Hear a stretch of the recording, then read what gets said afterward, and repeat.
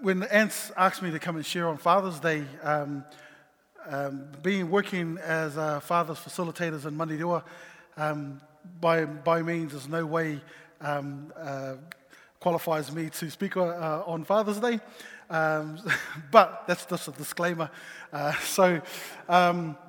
I thank Ants for the opportunity to speak on Father's Day, and I work with a lot of fathers. I work with many fathers with the program that I run. It's called Fathers for Families, and one of the whakatauki that I share in Fathers for Families is no te raro, ngā ku te raro, ka ora ai te ui. And that means with my basket and your basket, everybody is freed.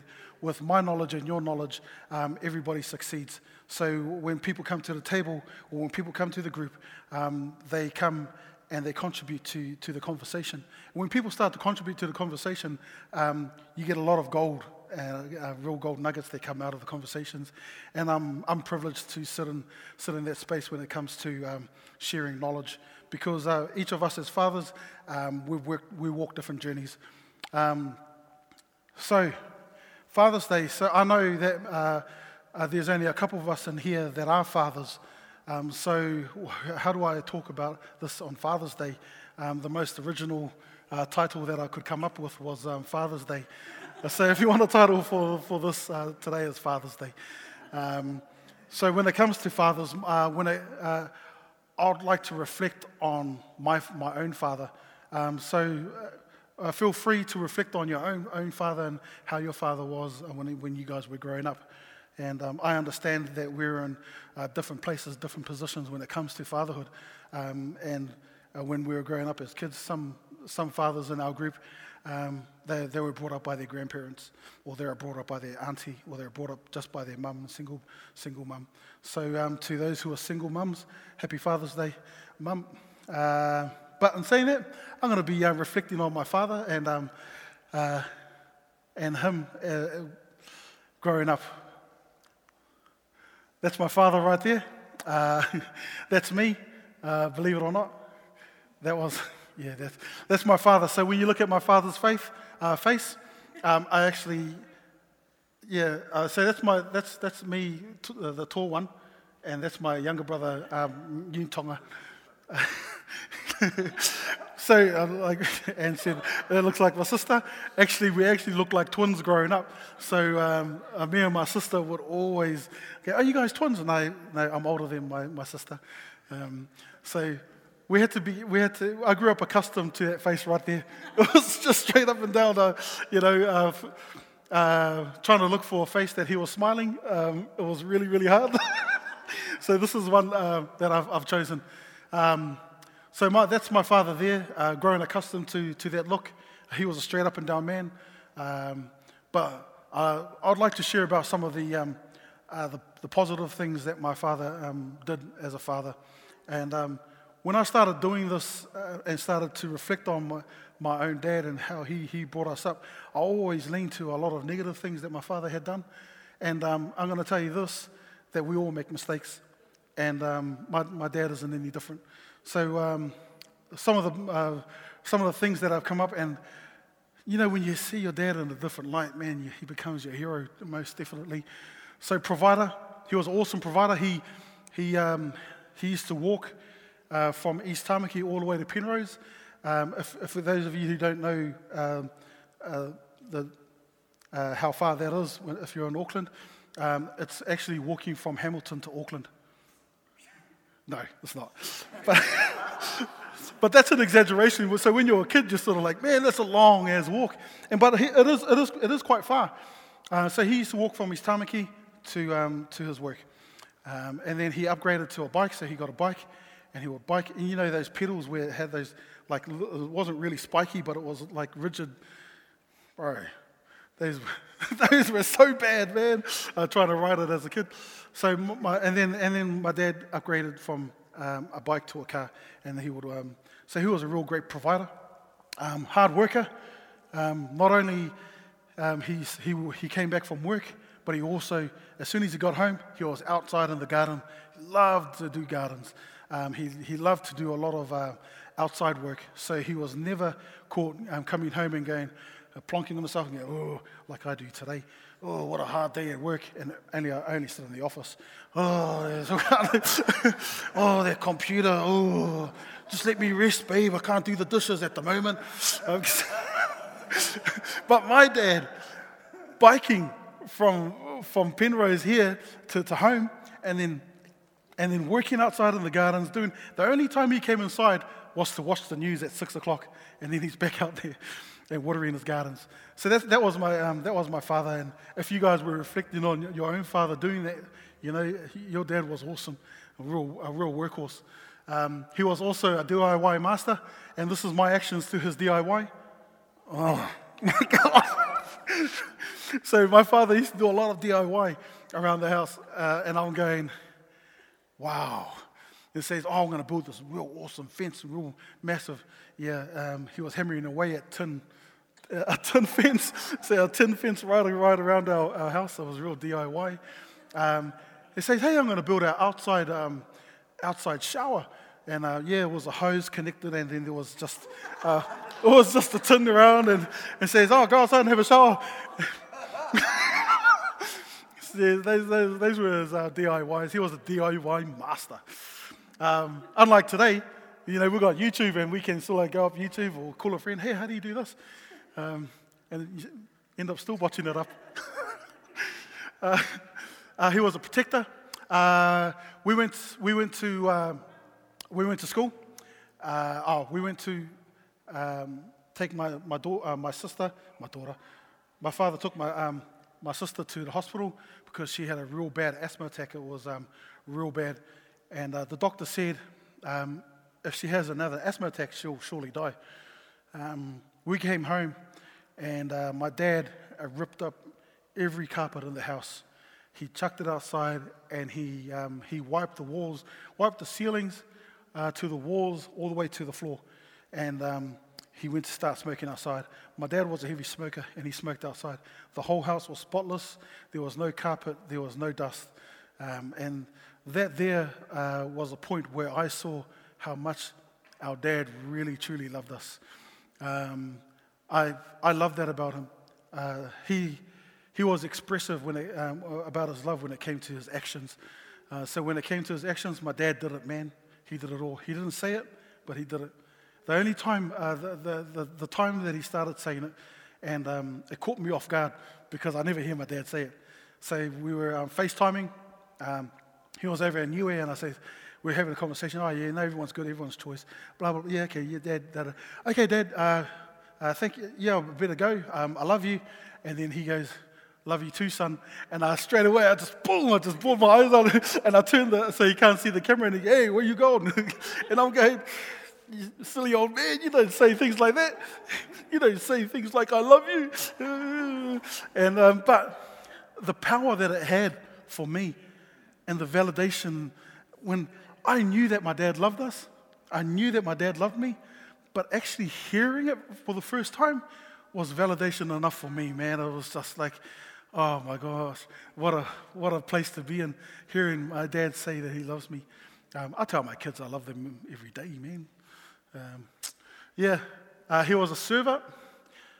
He loved to serve. I grew up in the PIC, and he served in the PIC church. He would go in there and he would clean the church out.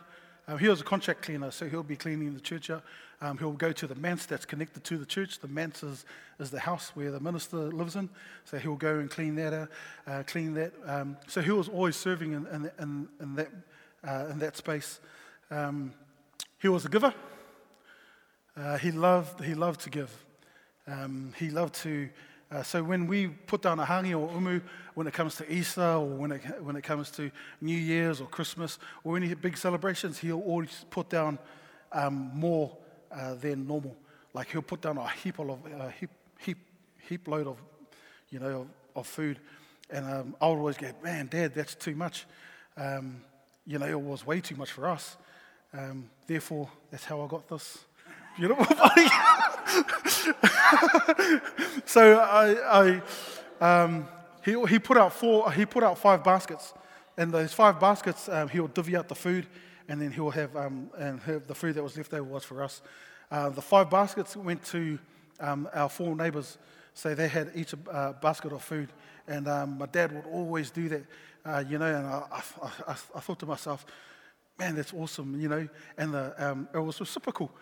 If the neighbours get something, get something from us, they'll bring their food over and give it to us. So it became a reciprocal thing. They didn't expect it. It just happened, and I loved the way my dad did that. And I said to myself, one day I'm going to do that. Yeah, one day, one day. And he was loyal. He was a loyal man. If you look at his face, how handsome is that? What woman wouldn't want that? But he was loyal to my mum, to my late mum, who has passed away. Love her very much. But he was very, very loyal to my mum.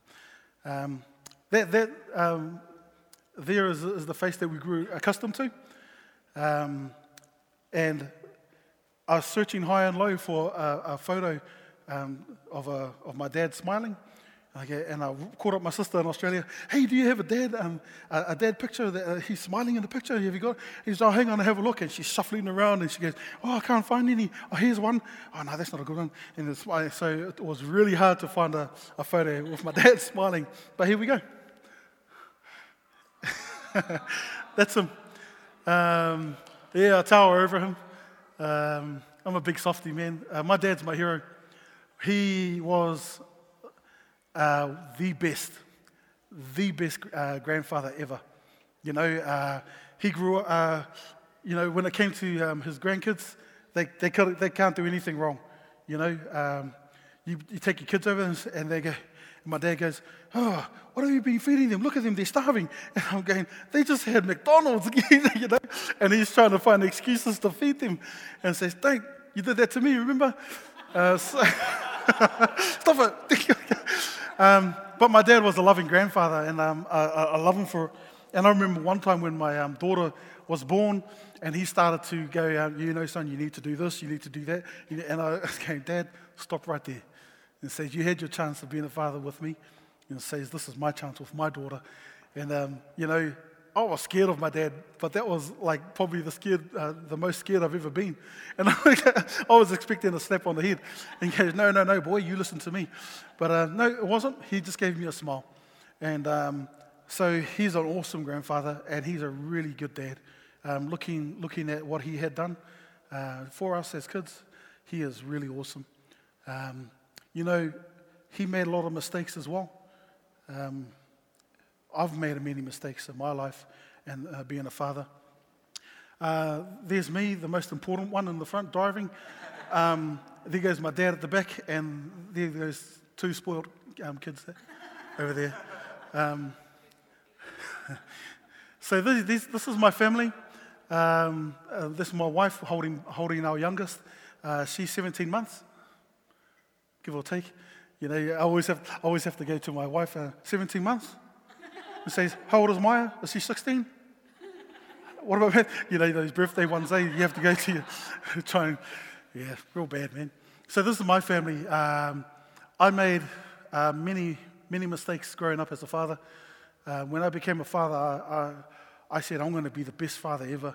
I'm never going to make the mistakes my dad made with us.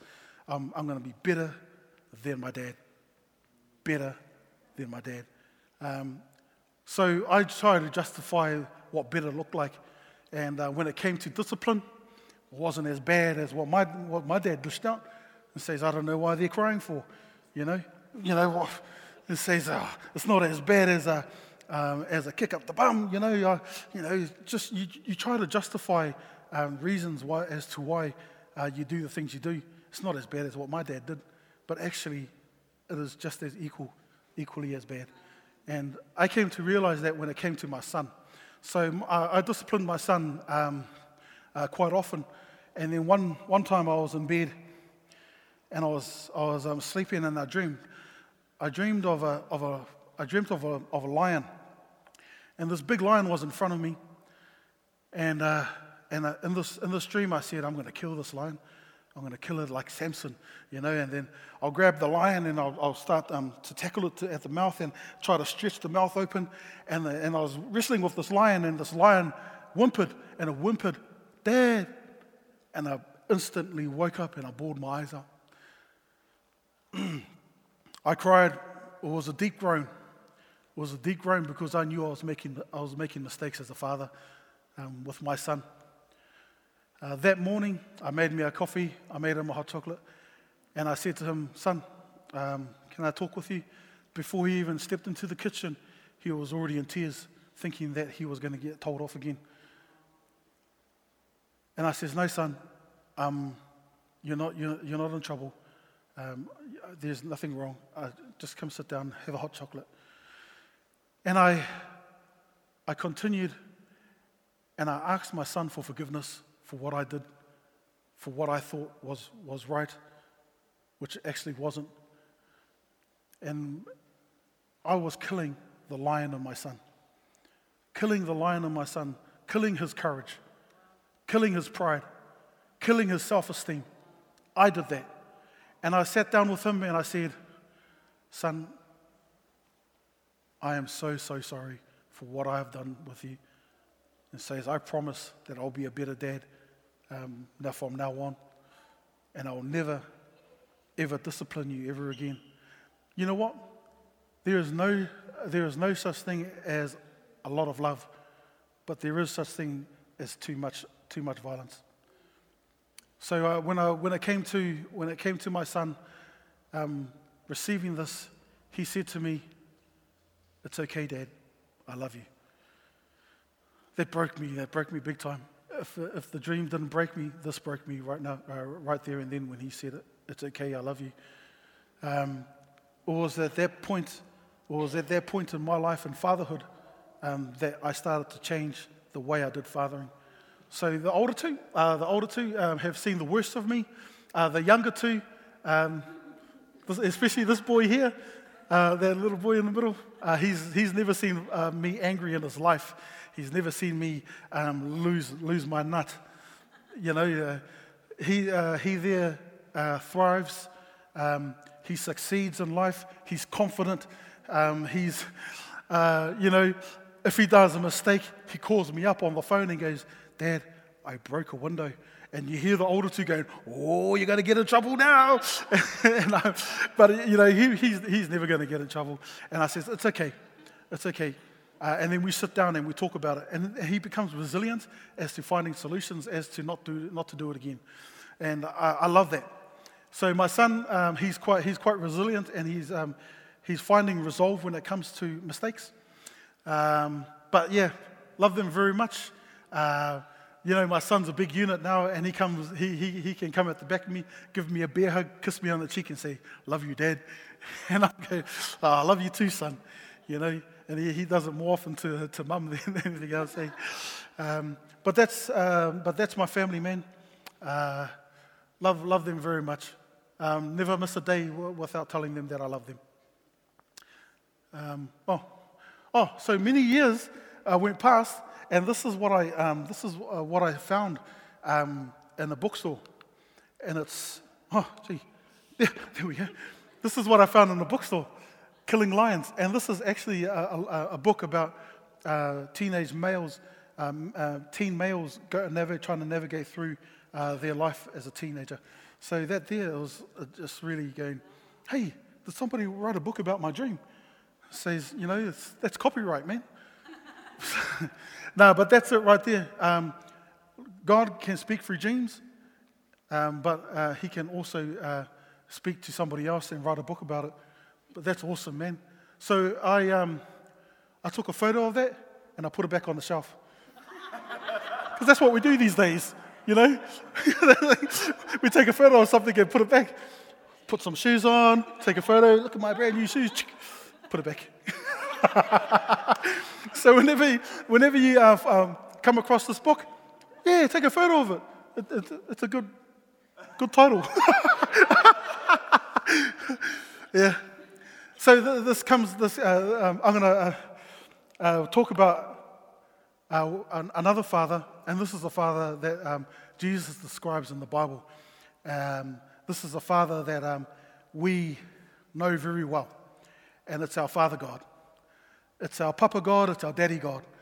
This is the Father that I'll be talking about today. So when it comes to the parable, it's going to be the parable of the lost son. So this parable follows two parables, and that's the lost coin and the lost sheep. And in context, he's around sinners. He's around tax collectors. I won't say sinners. Tax collectors and prostitutes, and they come to listen to this word. How beautiful a scene of that, you know. You come listen to the word of God, you know, and there's tax collectors and other jobs, other people who, so, and then also, there's also the Pharisees and the, I better read it. I'm going to read it, guys. So at the beginning, now the tax collectors and sinners were all gathering around to hear Jesus. But the Pharisees and the teachers of the law muttered, "This man welcomes sinners and eats with them." Then Jesus told them this parable. So when it comes to this story, and he's trying to, it relates to God's love. So he's not only speaking to Pharisees, but he's also speaking to also the tax collectors and the sinners that are gathered around eating. So there he's talking to two people. Man, he's an awesome storyteller, man. If you're I can never tell stories like this. Like it's just powerful.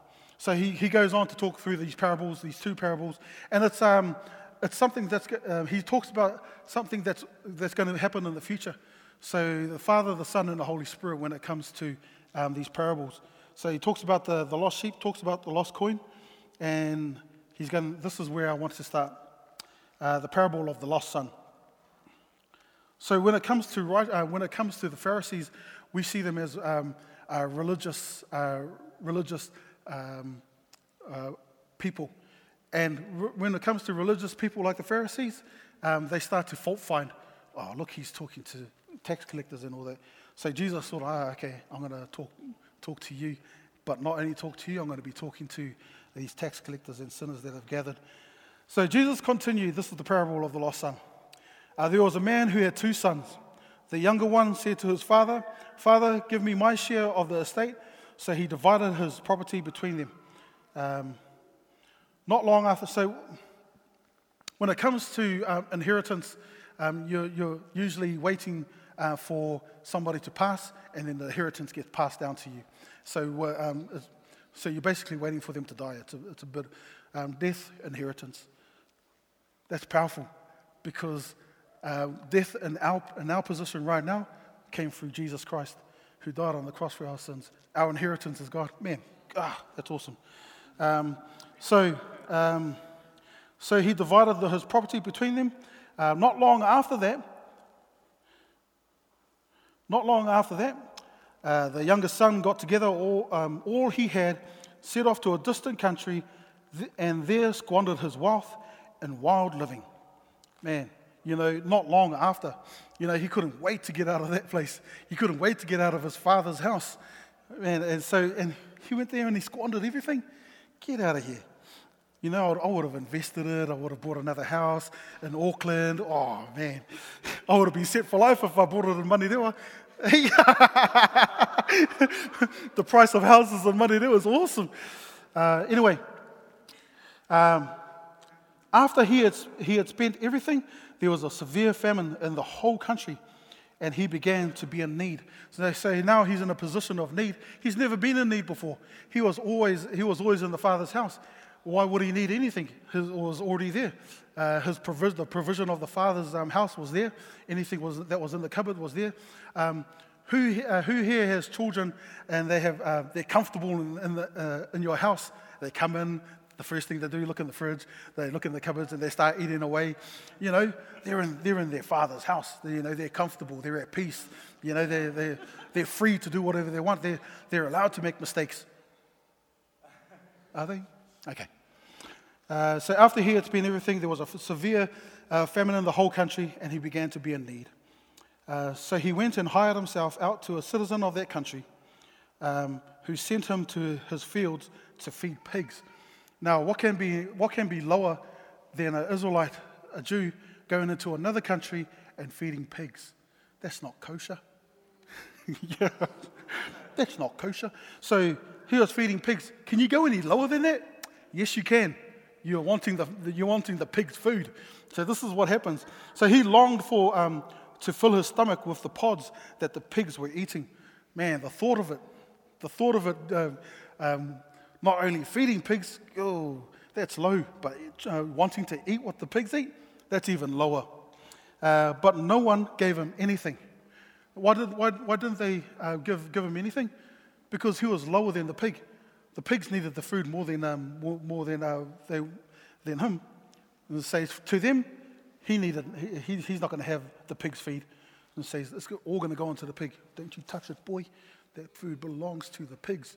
So oh gee, just imagine being in that space. When he came to his senses, I would have came to my senses many, like a long time ago. I wouldn't even go. I would have just went, I'm just going back home. Yeah, so, who goes back home and they start rehearsing? That. So I'll carry on. So he came to his senses. He said, how many of my father's hired servants have food to spare? And when I am starving, and here I am starving to death. And says, I'll set out and go back to my father and say to him, and this is him trying to rehearse it, Father, I have sinned against heaven and against you. I am no longer worthy to, how would you say it like that? I'm trying to be an actor right now. Please, Father, give me some food now. So he goes, he starts rehearsing, Father, I have sinned against heaven and against you. I am no longer worthy to be called your son. Make me like one of your hired servants. So he got up and he went to his father. Mind you, this is all being rehearsed by him. And then he goes, but while he was still a long way off, his father saw him and was filled with compassion for him. He ran to his son, threw his arms around him, and kissed him. Wow. That's awesome, eh?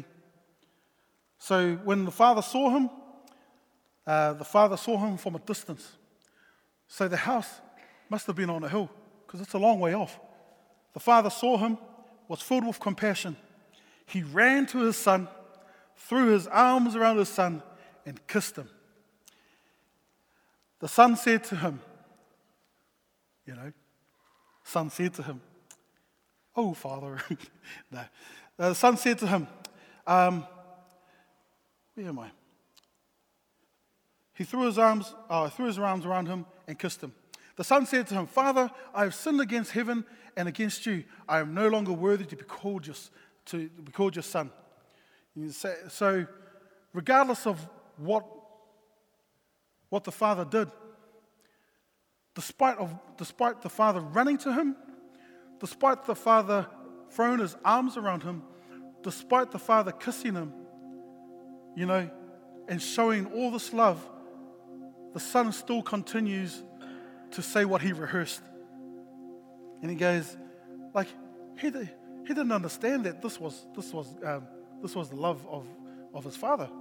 He says, but the father said to his servants, quick, bring the best robe and put it on him, put a ring on his finger and sandals on his feet. If running to him, throwing his arms around his son and kissing him wasn't validation enough for him to be here, and then the son starts rehearsing these lines, the father needed to validate it a bit more. Put a robe on my son. Quickly. Put sandals on his feet. Quickly. Put a ring on his finger. All of these are symbolic, by the way. But this one here, when all these three things were on him, that was validation for the son. When we come to a place where we feel unworthy, sometimes we lose sight of our Father seeing us from a distance.